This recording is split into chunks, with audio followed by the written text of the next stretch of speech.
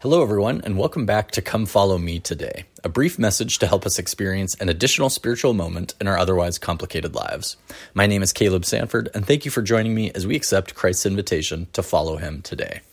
For those of you new to the show, we're studying the Book of Mormon, another testament of Jesus Christ, loosely following the study curriculum of the Church of Jesus Christ of Latter-day Saints. And today we're going to be in Helaman chapters 5 to 12. Well, you've probably noticed that this has turned into more of a weekly podcast. My intent was always to publish multiple episodes each week, but between my job in healthcare with the pandemic, 2 kids doing distance learning for school, a high-energy 3-year-old, and trying to figure out how to connect with 10 priests who are stuck at home, well, I'm doing the best I can. I'll still make sure to get at least one episode out each week, if not more, so don't give up on me yet. All right.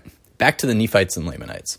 You'll remember in chapters 5 and 6 of the book of Helaman, Nephi and Lehi, who were the sons of Helaman, began a huge mission to preach to all the Nephites and then continued south to preach to all the Lamanites.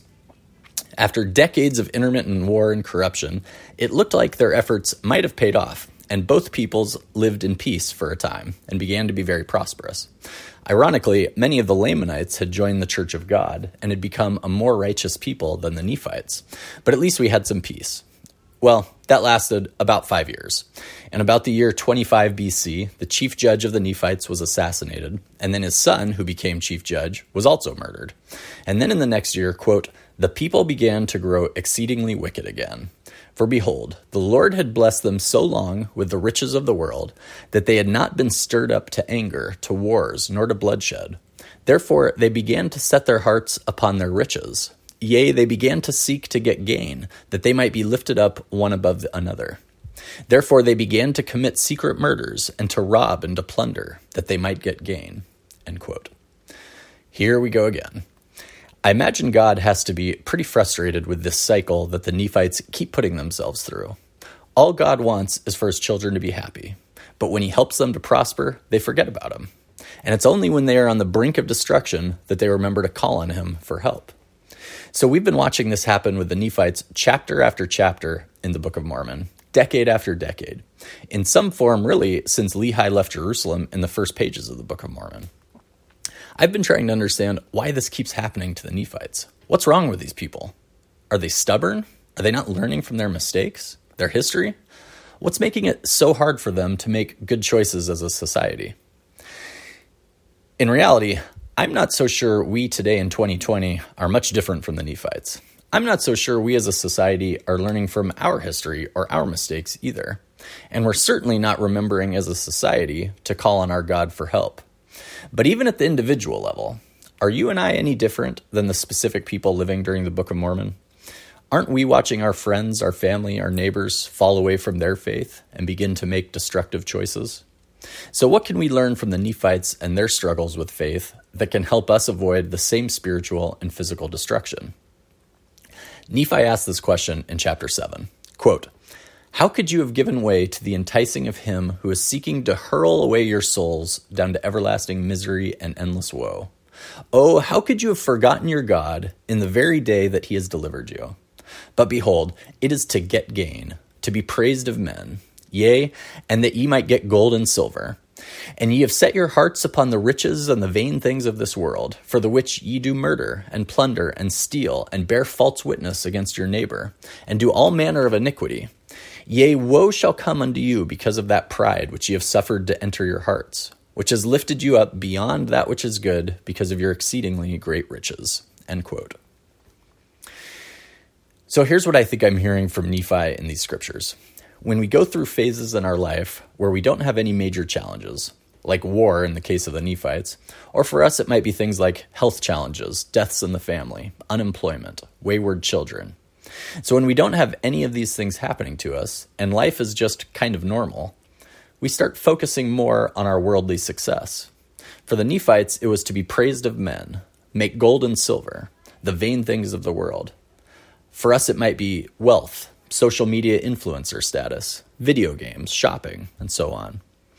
And what I think Nephi is saying is that the more we focus on these things, the less we're focusing on God.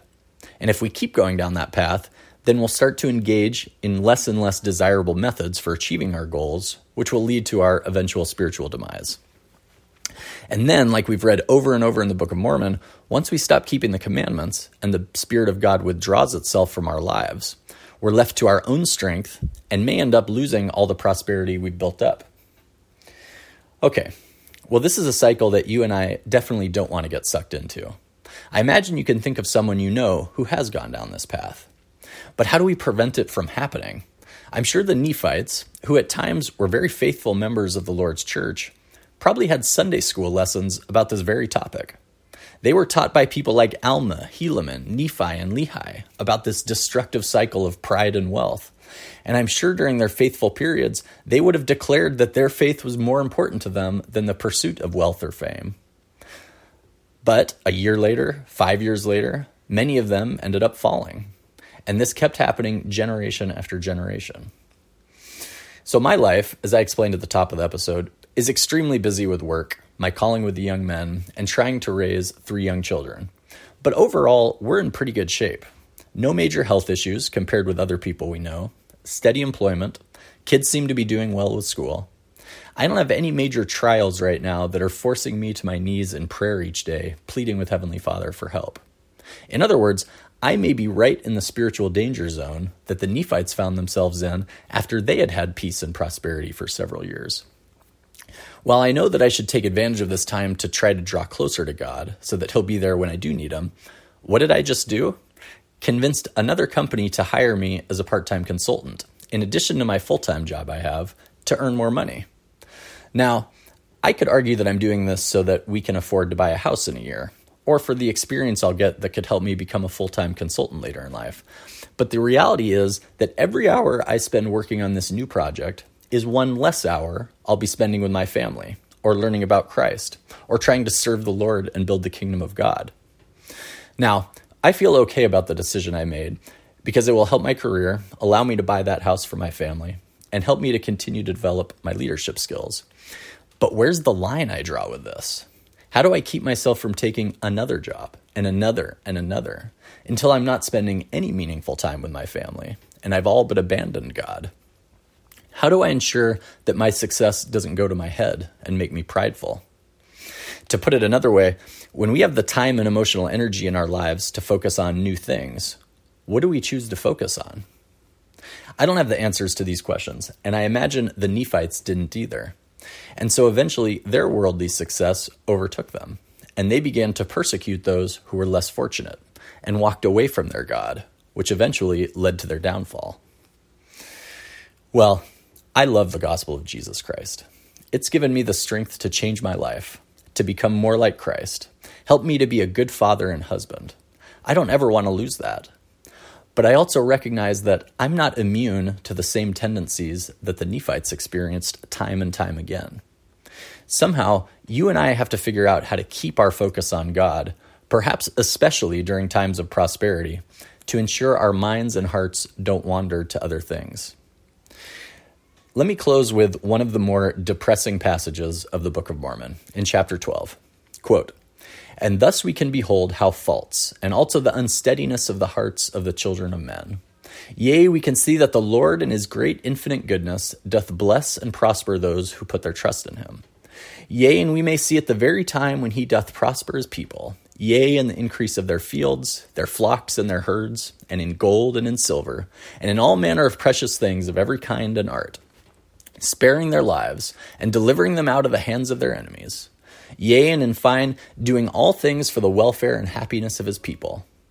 Yea, then is the time that they do harden their hearts, and do forget the Lord their God, and do trample under their feet the Holy One. Yea, and this because of their ease, and their exceedingly great prosperity. And thus we see that except the Lord doth chasten his people with many afflictions, yea, except he doth visit them with death and with terror, and with famine and with all manner of pestilence, they will not remember him." End quote. Brothers and sisters, we need to figure out how to break this cycle and always remember him. It's not a coincidence that the prayer we say each week when we partake of the sacrament says, quote, "that they are willing to take upon them the name of thy Son, and always remember him." End quote. If you and I have the desire today to accept our Savior's invitation to come follow him, then let's make sure we fight each week to really take upon us his name and to genuinely remember him, so that we can break the pride cycle that so often afflicted the Nephites, and show unto our God that we can continue to be faithful not only during times of trials, but also in times of prosperity. Thank you for listening today, and I'll see you next time. If you think this episode would be beneficial for someone you know, feel free to hit the share button, and don't forget to rate this podcast right now to make it easier for others to find. Goodbye.